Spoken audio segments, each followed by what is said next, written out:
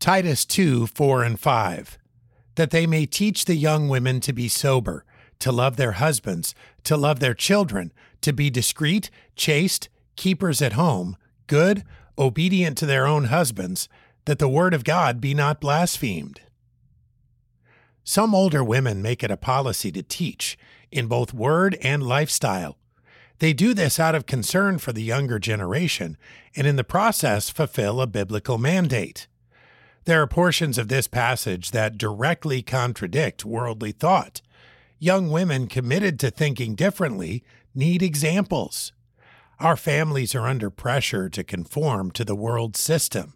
Seasoned women of faith have learned to cope with these pressures.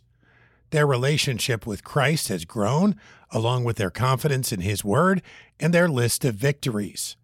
Voices of experience confirm the truth, and the character of a veteran disciple reflects God's attributes in the world. These aged women must teach and model the behaviors listed here, and never fear or avoid passages that conflict with worldly thought.